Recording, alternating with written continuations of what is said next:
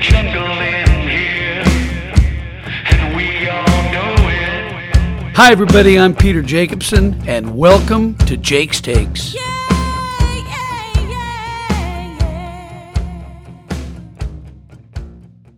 Two PGA Tour events in the book. Congratulations to Webb Simpson and his caddy, Paul Tesori. Paul's been on the Jake's Takes podcast a couple times in the past, so I watched them finish at Harbour Town on Sunday. Congratulations to both of them. It was an exciting finish. Man, they just tore that place up. That course is not that easy, but as we know in the game of golf now, technology has changed the game. Players hit the ball so much farther. There's no such thing as a par 5 any longer.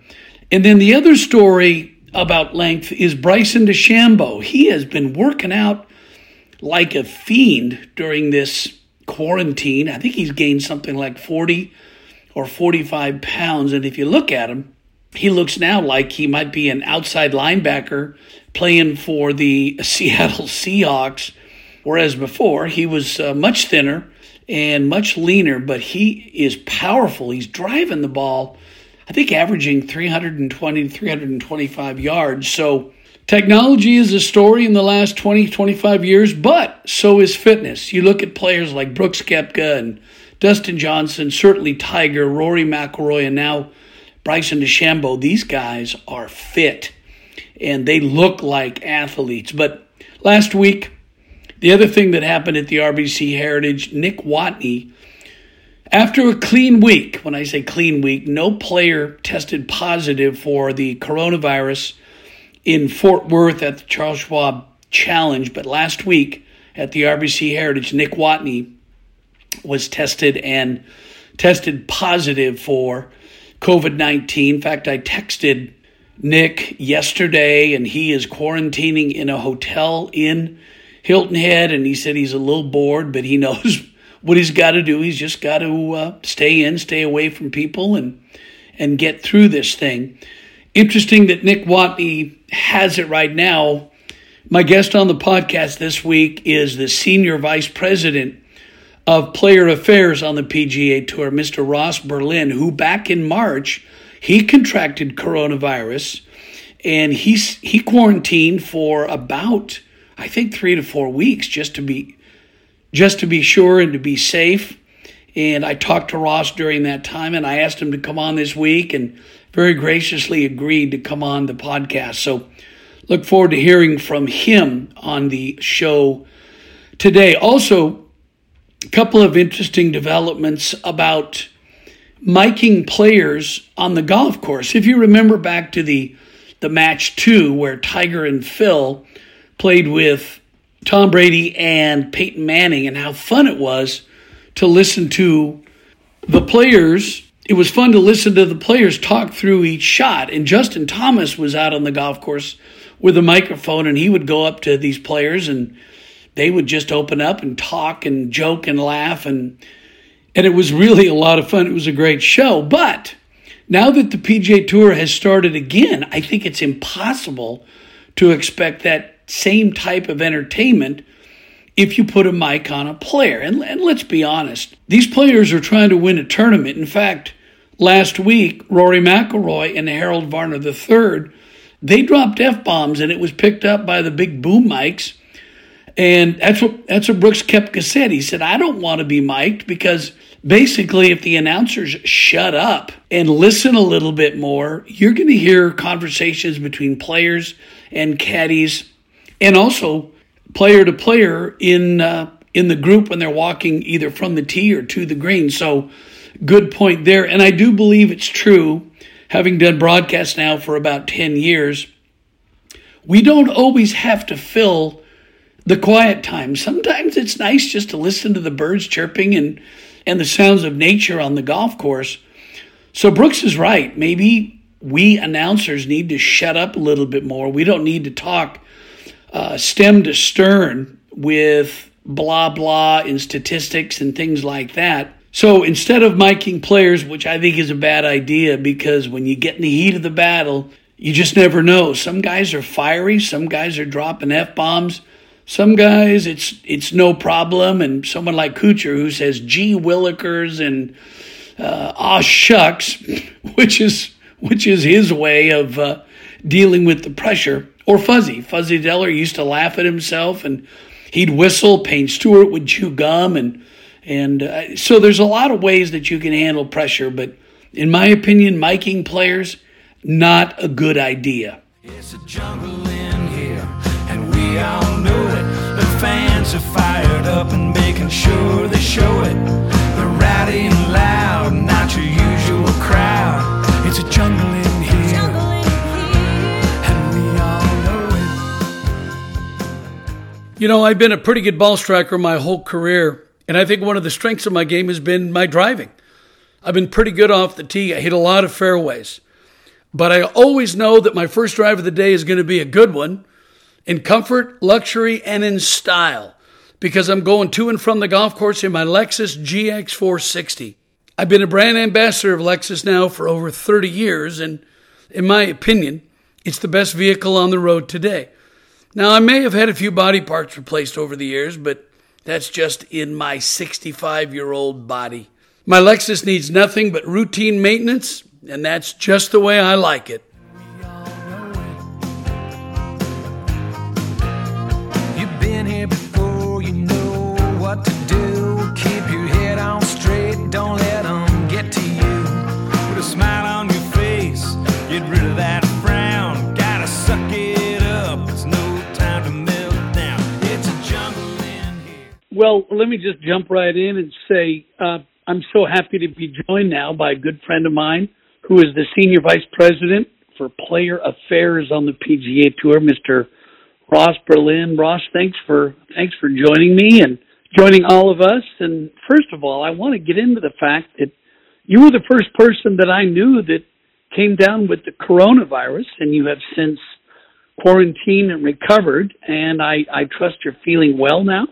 Thanks, Peter. I'm feeling great. It was a long road for me, but I'm sure glad to be on the other side of it, and I'm delighted to have some IgG antibodies, which makes me feel a little bit Teflon-like. Now, when you first came down with the virus, did you feel fluish? Did you feel off at all? What led you to your to the test? Yeah, so I typically travel, as you know. I do the West Coast swing in Hawaii, California, Arizona, California, and Mexico. And typically when we end up back in Florida, it's commensurate with allergy time. And so I typically get allergies when I return to Florida. And I thought that was the case. But over time, I started getting very lethargic and had a lot of flu-like aches and pains, but I can recall telling my wife that this is not like a flu or a cold that I've ever had in the past. And then when I started having a little difficulty breathing and some chest issues, I had some x-rays which determined that I had pneumonia, which I've never had before. So I thought maybe that explained the situation. But at the time, pneumonia and COVID kind of go hand in hand, and the doctor requested a COVID test for me. And back then in March, it took about 4 or 5 days to get the test results back. Just to let everybody know what you do, I see you all the time when I'm out on the road doing television, but Ross basically is in charge of all the players. When players have a problem with a certain tournament or with something that goes on inside or outside the ropes, Ross is the guy they call. So, Ross, you're basically traveling with the tour players and like a PGA Tour player. So that's what was a little bit scary for all of us when you came down with it, because we're kind of all in the same circles together. Yeah, we sure are. It is a big family out there, and it's bigger than just players. It's caddies and equipment representatives and agents and managers and members of the media and other staff and security, agronomy. I mean, it is. It's a big village.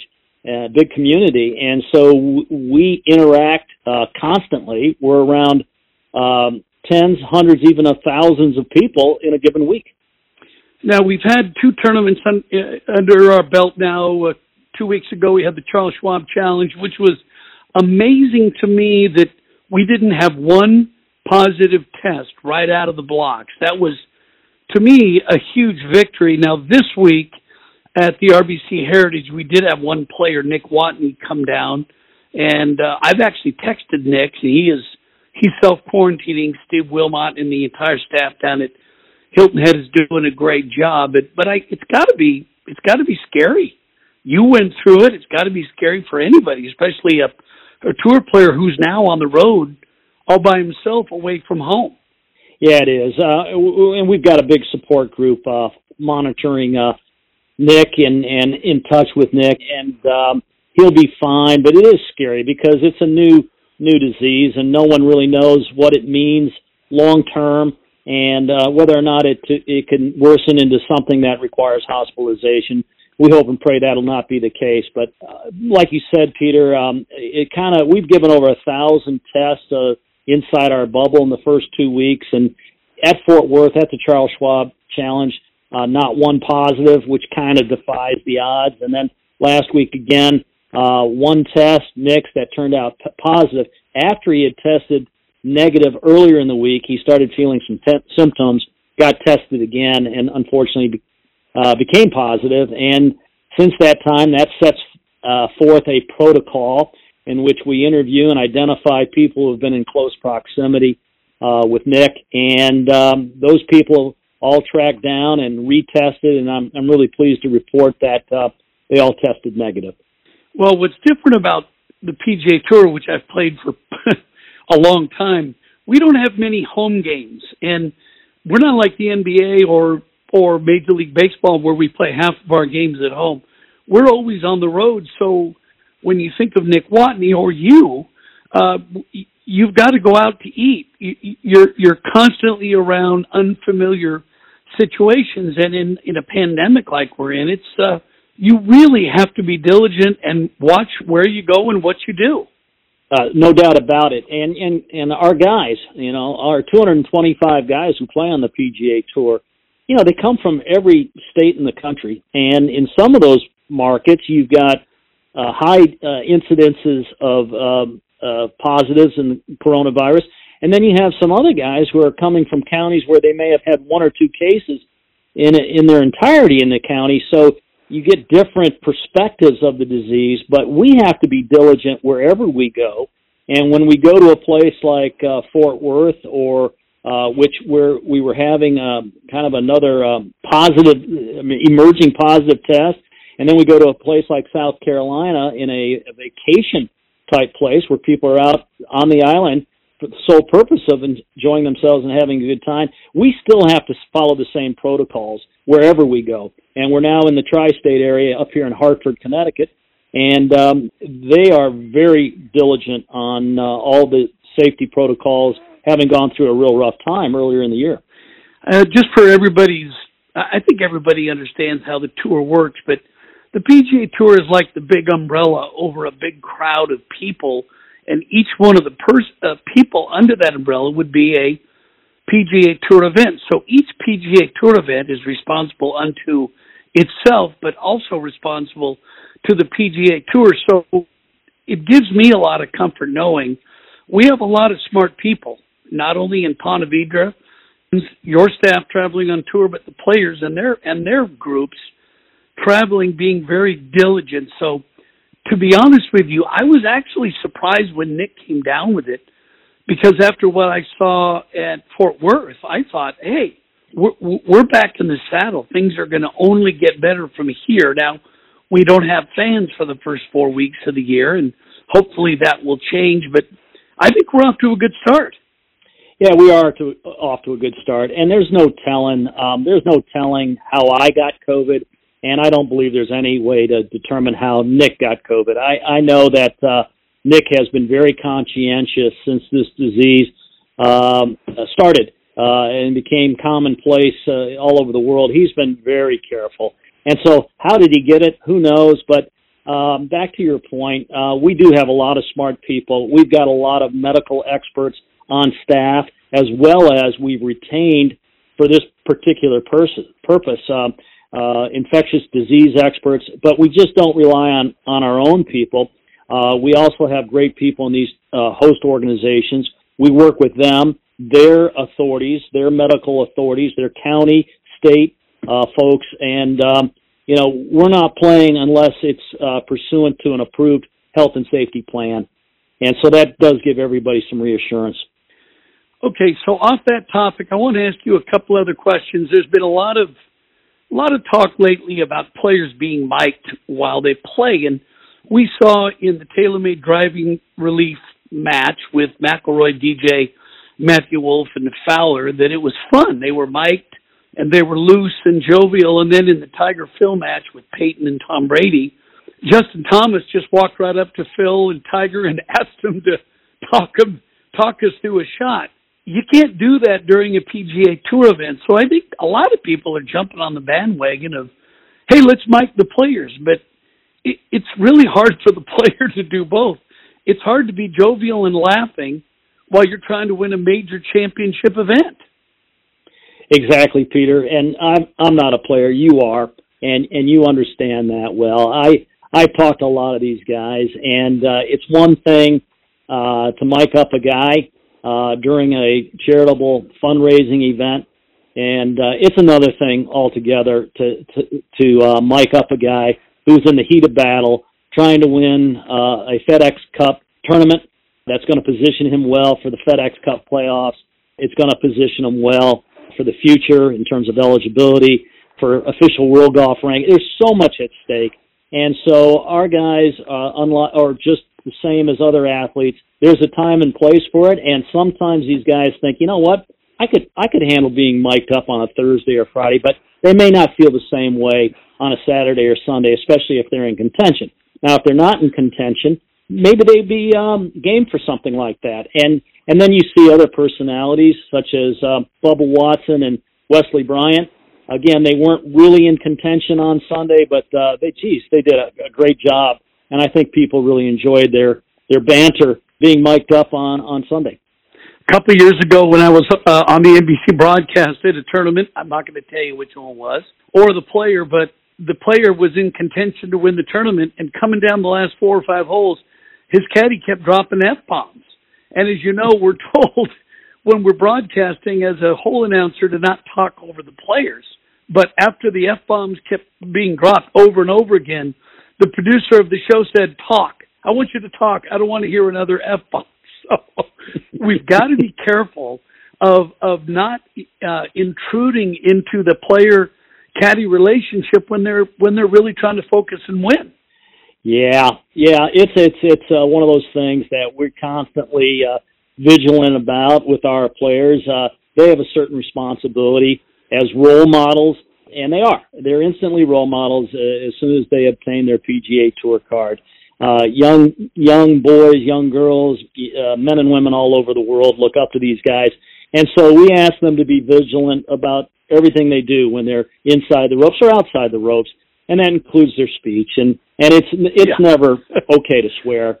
But you're right. I mean, Brooks made a great point this week saying, hey, you don't have to mic us up if you just remain a little bit silent when we're getting ready to play. Let the boom mics pick up our dialogue between ourselves, other players, and caddies, and you'll get a lot of information. Unfortunately, if these guys aren't vigilant, you sometimes get the cuss words, which quite frankly are unacceptable. They are acceptable, but sometimes, as you know, because you play a lot of golf, that sometimes a well-placed, a dirty word can maybe make you chuckle just a little bit. I'm not endorsing it, but sometimes it makes us laugh. Neither am I, but I agree with you. Hey, let me ask you one other question before I let you go. I watched this last weekend when Webb Simpson won at Harbortown. I noticed on the back of the caddy bibs there are 2 names, the player's name and then another name. What is that in reference to? Yeah, it's a great question, Peter, and it's also a great program. What we decided to do with the full support of our players and their caddies is we wanted to honor a frontline worker within the community where we're playing that week. So at the Charles Schwab Challenge at Fort Worth, we had the names of nurses, doctors, orderlies on the caddy bib with the player's name, and it was our way of connecting to these heroes, as well as also giving the opportunity for our players to actually get in touch with these frontline workers to thank them for the job that they're doing. We're so fortunate. We get to be in the entertainment business. We get to play golf. And these guys are out there putting their lives in danger to keep us all safe. So what a great program to at least recognize some of the a few of the very many who are out there serving all of us.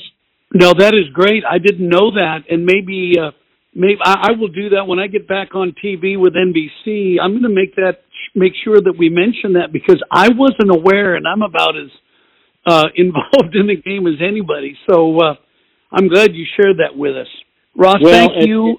No, go ahead. Keep going.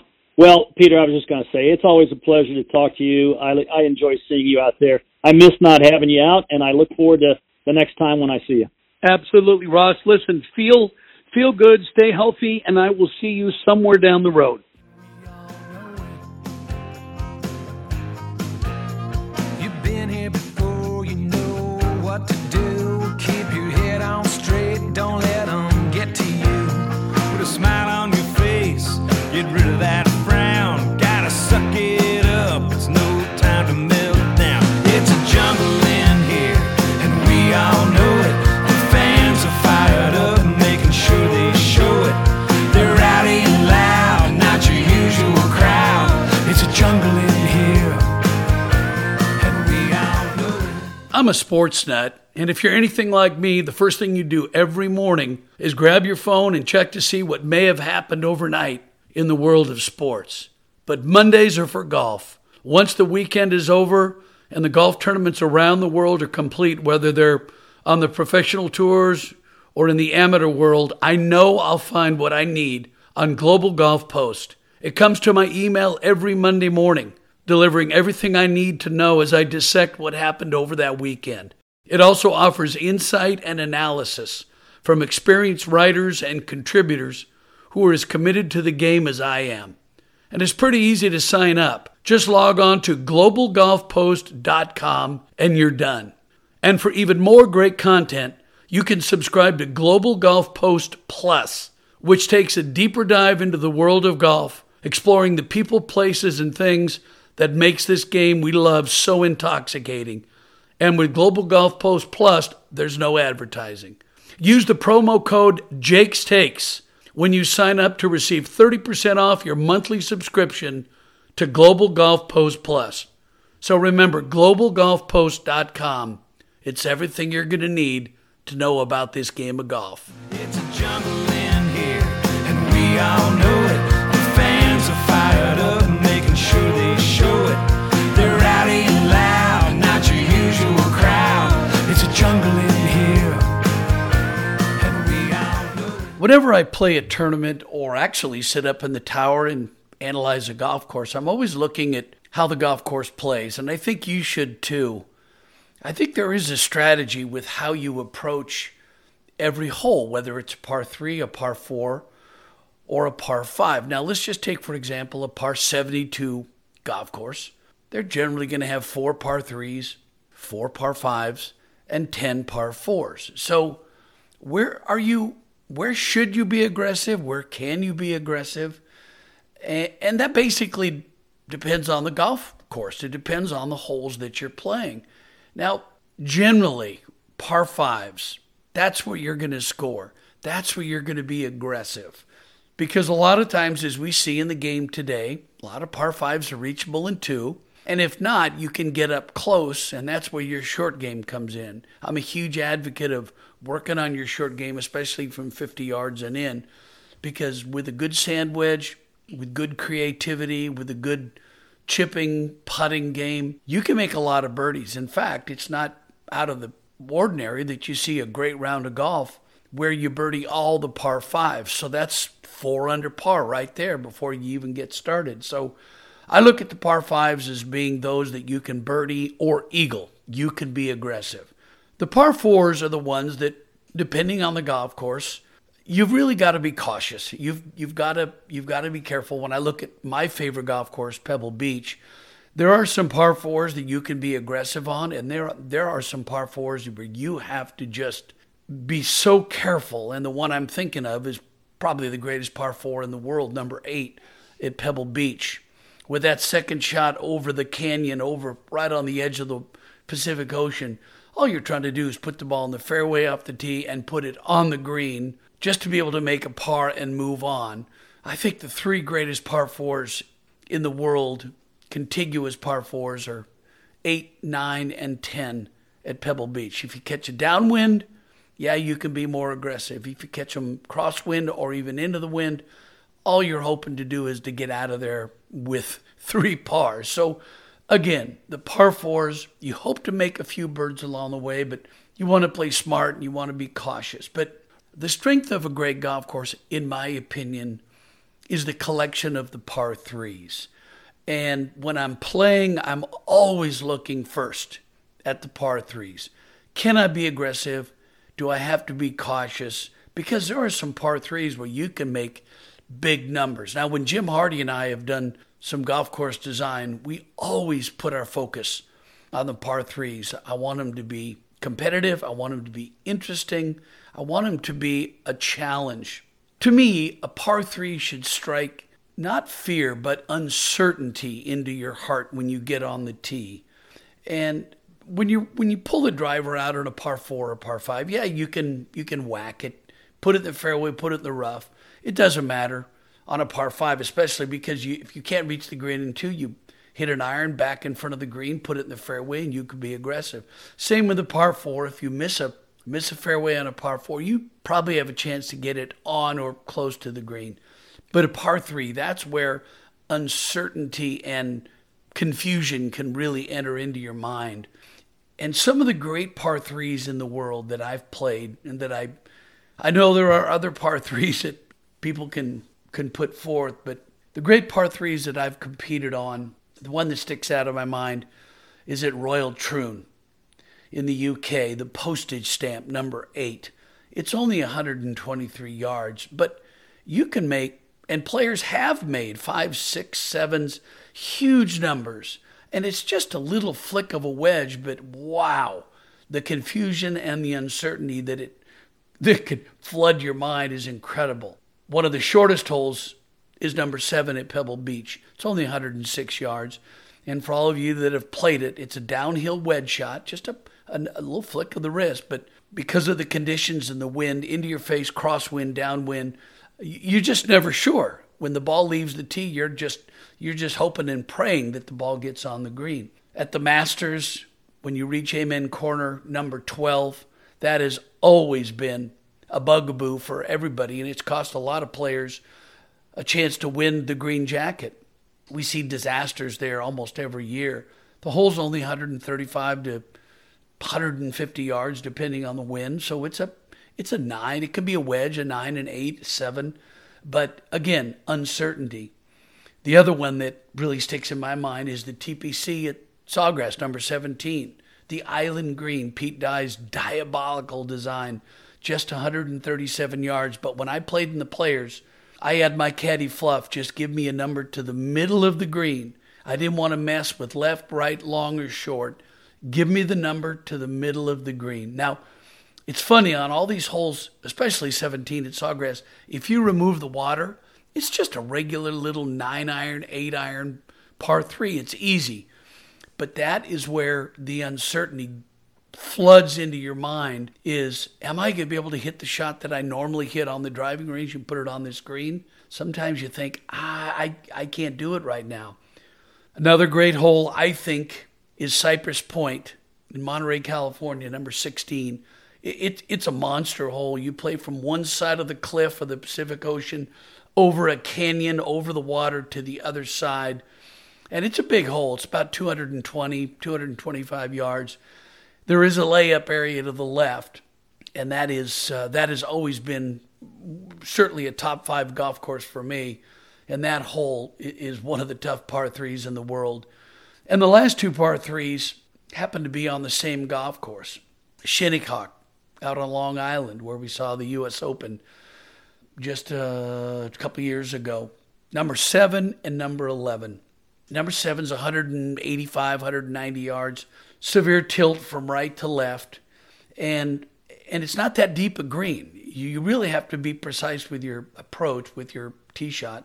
And number 11, 155, 160 yards uphill, about a half a club uphill. But it is such a small-looking target. I played there last summer, and I thought I hit a really good shot. And I got up, the ball had gone over the green, down a huge embankment, and I made double bogey because the approach, if you miss that green, whether it's a big high flop or you run it up a bank, you're going to make a big number. So whenever you have a chance to play your next round of golf, rather than just go out and tee off, if you're playing and trying to shoot a score, take a look at the course you play. It could be your home course. It could be a course you've never played before. Get the scorecard out. Look at the par threes. Look at the length, first of all. Look at the par fives and their length. And I just think your strategy should always be aggressive on the par fives. That's where you make your birdies. Be cautious on the par fours. But the par threes, I think that's where you can really appreciate a great golf course.